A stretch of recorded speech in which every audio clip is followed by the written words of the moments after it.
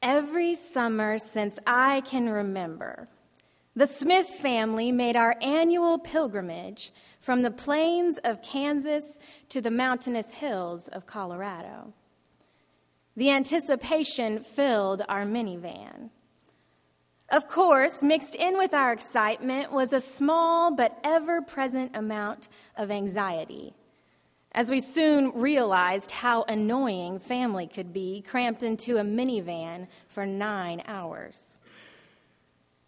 Yet the long-awaited journey through the dry, hot farmland of western Kansas was nearly forgotten as the first glimpse of the Rocky Mountains was spotted. The first one who could glimpse the distant peaks shouted for everyone else to lean forward and look out the windshield. A communal silence hovered over our minivan in that moment. Mountains. For some wonderful reason, God has chosen mountains as a meeting place. Throughout Scripture, mountains are used as opportunities for spiritual formation. Abraham was asked to sacrifice Isaac at Mount Moriah. Moses met God in a burning bush and gathered the people of God to receive the 10 Commandments on Mount Horeb. Elijah defeated the prophets of Baal on Mount Carmel and heard God speak through the silence on a mountaintop. It was on a mountain that Jesus preached his famous sermon and was transfigured in front of his disciples. Jesus went up on a mountain to pray in Luke's gospel and healed the Gerasene demoniac on a mountain in Mark's gospel. Throughout Scripture, mountains are a symbolic image of stability and God's power. They are a representation of the characteristics of God and God's creation. They are often called God's dwelling place, holy places, or the hill of the Lord.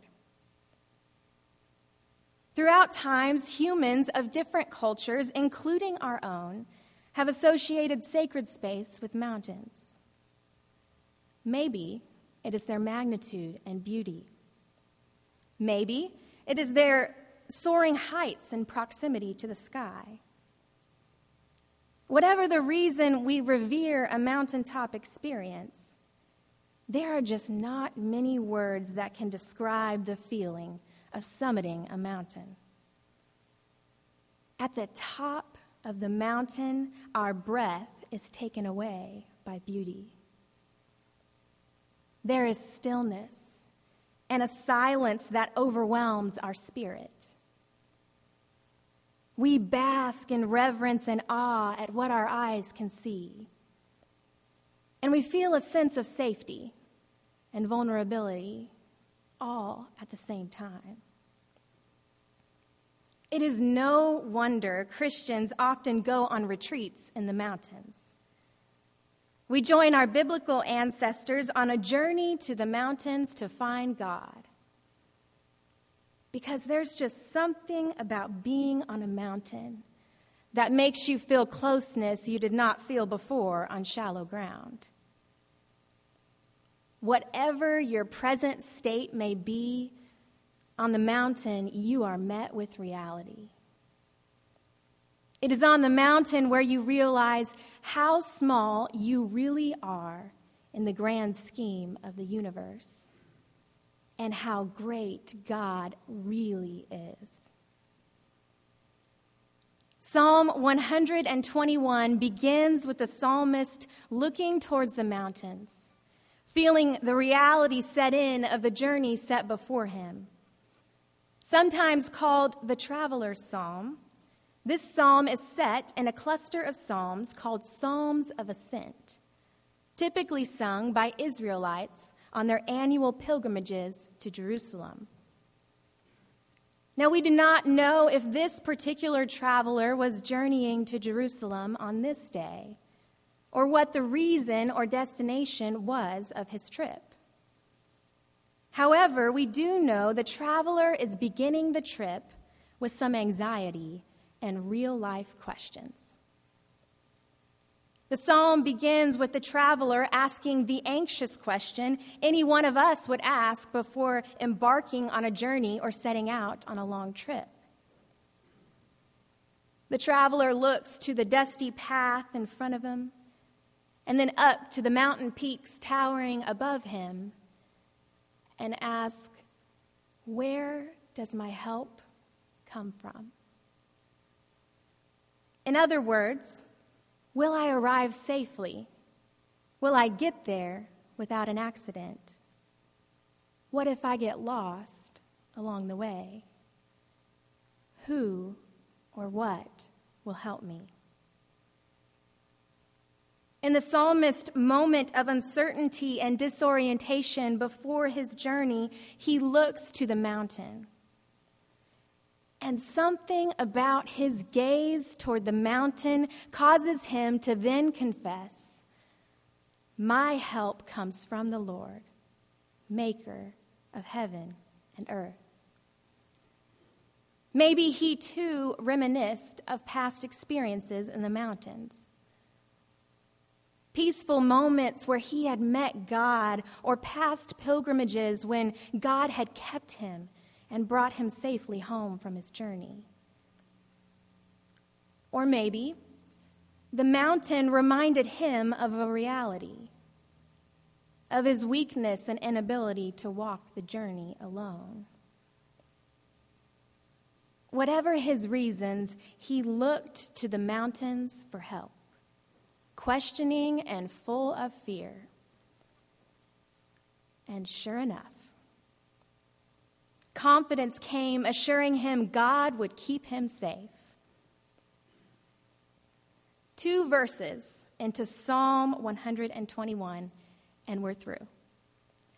The psalmist has questioned his security on his impending journey ahead and has come to his conclusion.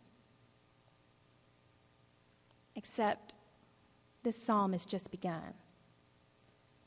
And we're left to wonder the motivation behind this traveler's quick response. Was he answering the question based on cliches and Sunday school answers he had acquired growing up? Or was he quickly reassuring himself because he was afraid to admit he was afraid? Of course, I remember.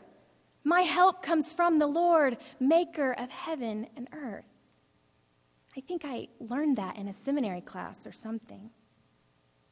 Problem solved.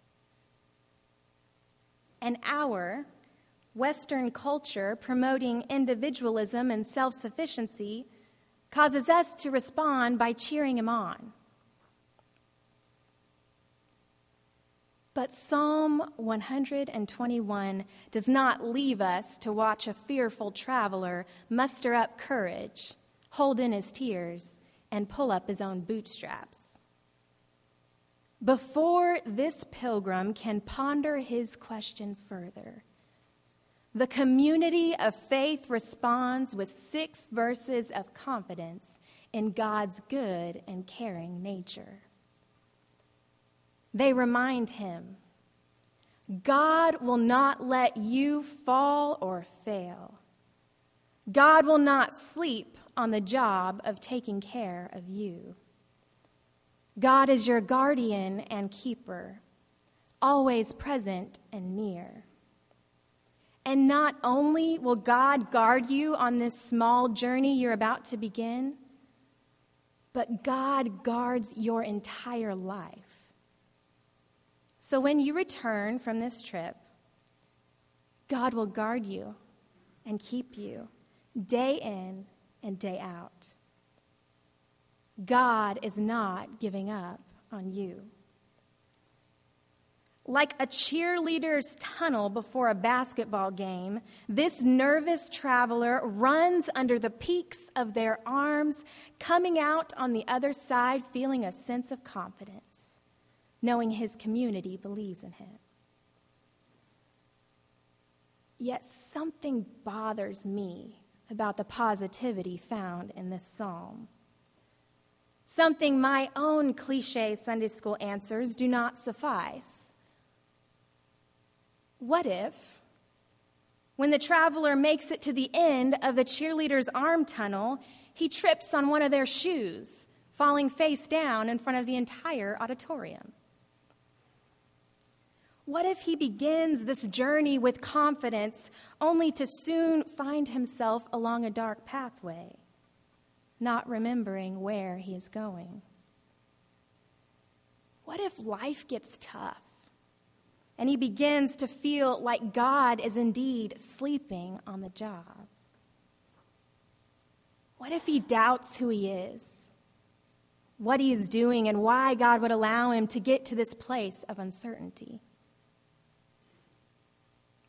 The truth is, the older we get, the more we realize our rose-colored glasses no longer fit our big, bulky heads and years of experience.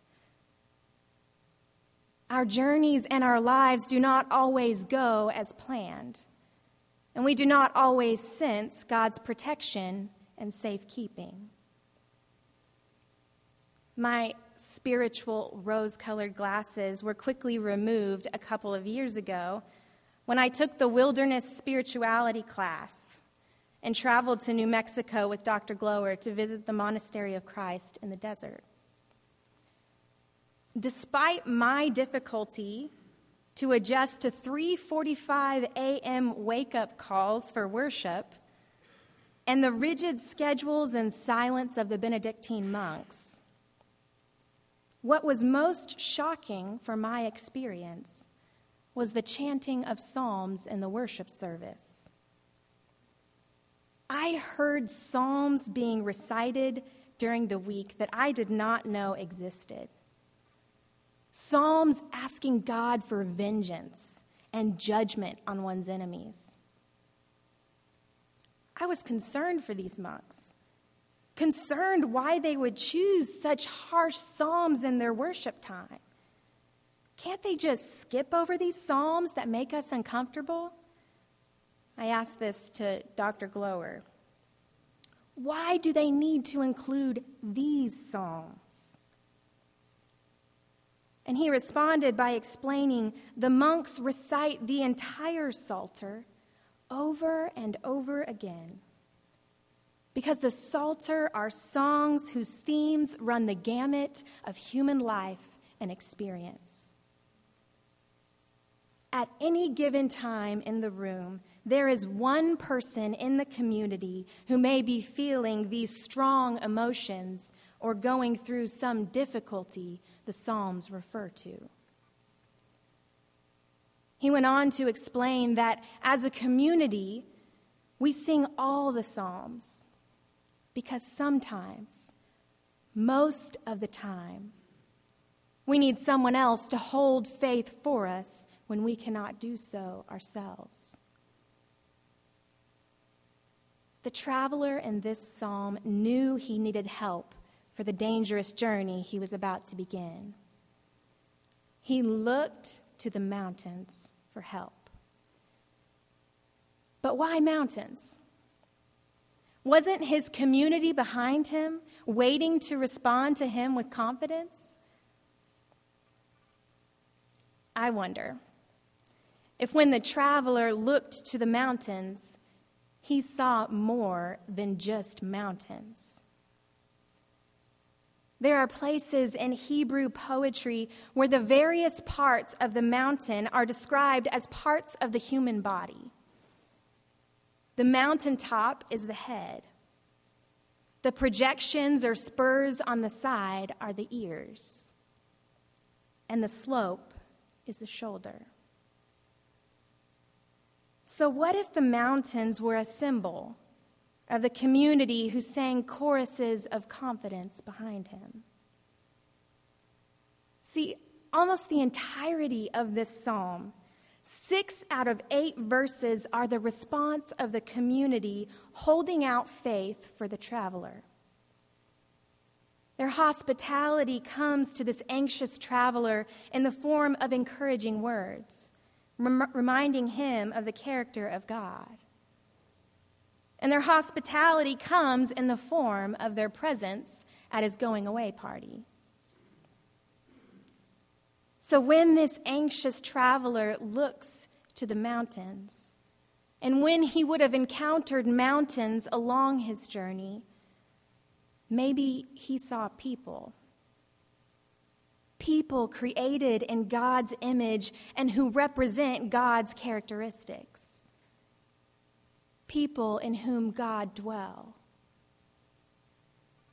Maybe when he looked to the mountains, he was reminded of the people of God back home, holding faith in him and for him. The traveler in Psalm 121 knew he could not begin this journey alone. And although we try, neither can we. We are all travelers on a journey, and we need one another. For some of us in this room, the journey may be leaving one job for another, or recreating and reimagining the job we already have. Our journey may be adjusting to living in Waco while missing family and friends back home.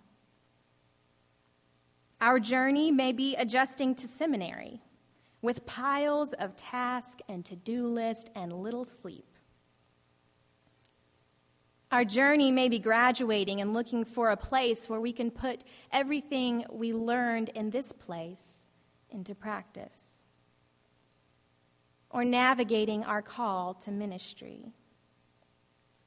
Our journey may be watching someone we love dying, or mourning a recent death of someone we hold dear. Our journey may be dealing with betrayal by someone we loved or losing a close relationship. Our journey may be approaching marriage or wishing that someone would just come around so we could get married. Our journey may be discovering a new purpose for our lives and vocation in middle age, or figuring out how to parent a new baby or a teenager. My prayer for Truett Seminary is whatever path we find ourselves traveling on today, we will look to the mountains. Look to the people sitting in our pews, sitting among us in this chapel, to hold faith for us when we cannot. And may we be mountains for our brothers and sisters in this room and outside these walls.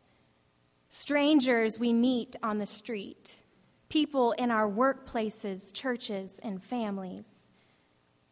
May we be mountains that point to God's goodness, nearness, care, and safekeeping.